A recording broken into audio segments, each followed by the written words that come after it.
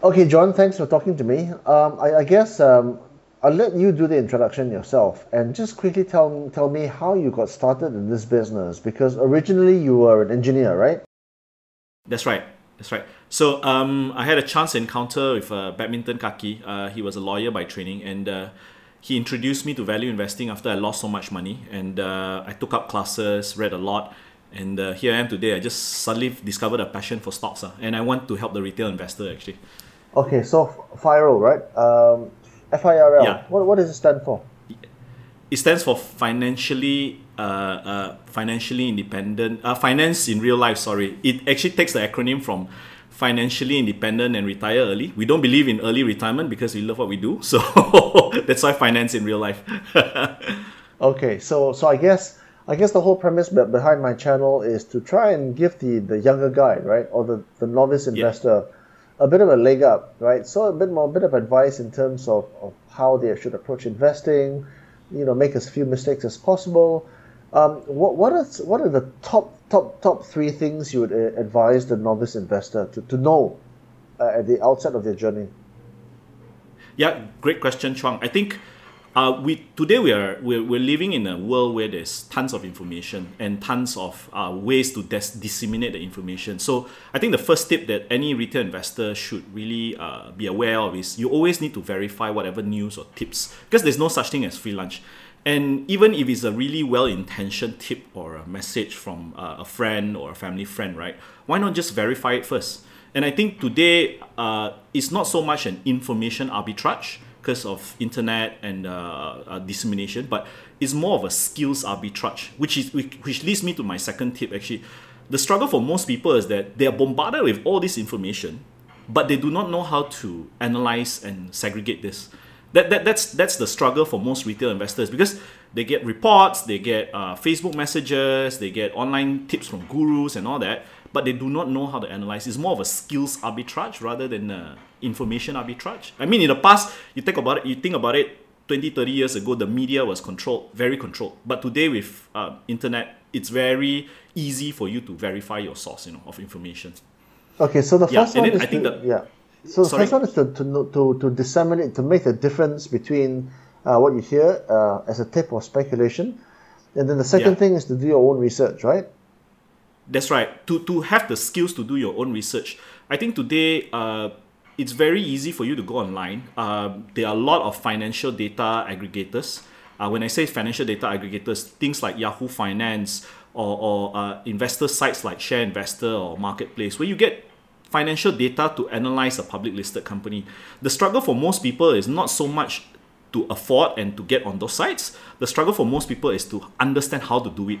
And I think that's where the retail investor need that leg up, like what you said, that skills to enable them to understand all this, I guess. Okay, then what's the third thing? Yeah, the third thing is always remember that we are always biased. As anybody, whether you're a professional investor or retail investor, you're always biased. So whenever you take in or sink in information, right, and you already own the stock, you're automatically biased to want to find information or data that correlates with your investment decision. As a retail investor, you should actually find data that does not validate whatever your investment decision is, so that you get both sides of the story, both sides of the coin. And I think that's where even professional investors today, the really good ones, they are not trying to be right. They're trying to be accurate by having a very good mental model, by knowing that the facts actually validate rather than support their bias. I think that's a skill that I think you only can acquire over time, lah. Experience. Someone like you in the journalist world, you've seen them all, right? You've seen sometimes you take a bias to a certain decision, and then 2 years later you discover certain facts, certain opinions. They say, "Hey, I wasn't too right with my opinion or my bias 2 years ago." I think that's something that a retail investor can really get a leg up when they understand that they have their own biases, lah. I think that's key, lah. The three things. Okay, but So yeah, yeah, but a lot of people they don't have the time or the inclination to do their own research, right? Why don't they just leave it to the yes. professional?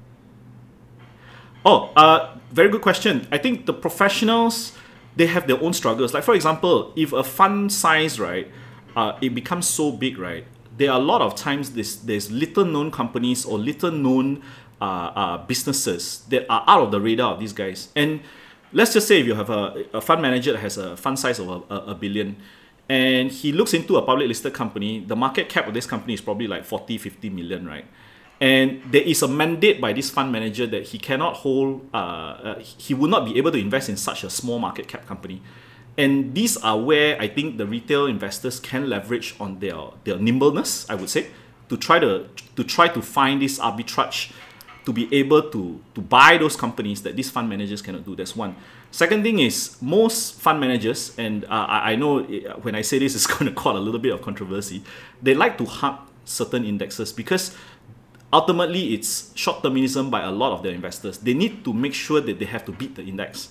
And they are not very willing to take that kind of risk to be able to be negative because the investors will flee. Whereas for a retail investor, you do not have that kind of pressure to perform every year, year in, year out. You must be able to say, hey, there are some years that I bought this company, business may be not doing so well, but I'm okay to take the hit.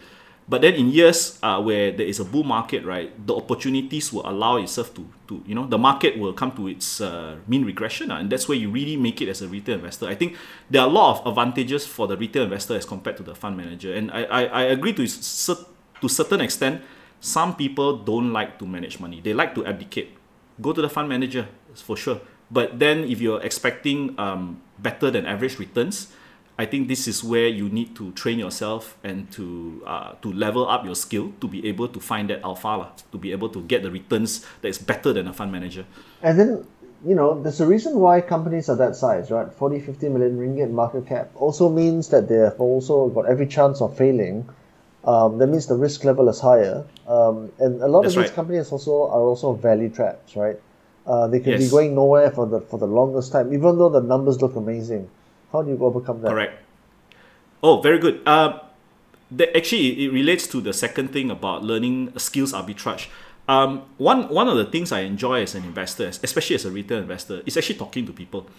And the value traps that you mentioned, right? You shouldn't just analyze a company just from an annual report, because that's just a photograph. It's just a snapshot of the business for that year, and they may not be painting you the full picture. And what I do enjoy doing is this process that was coined by this investor in the 1930s. It's called Philip Fisher. He coined this term scuttlebutt.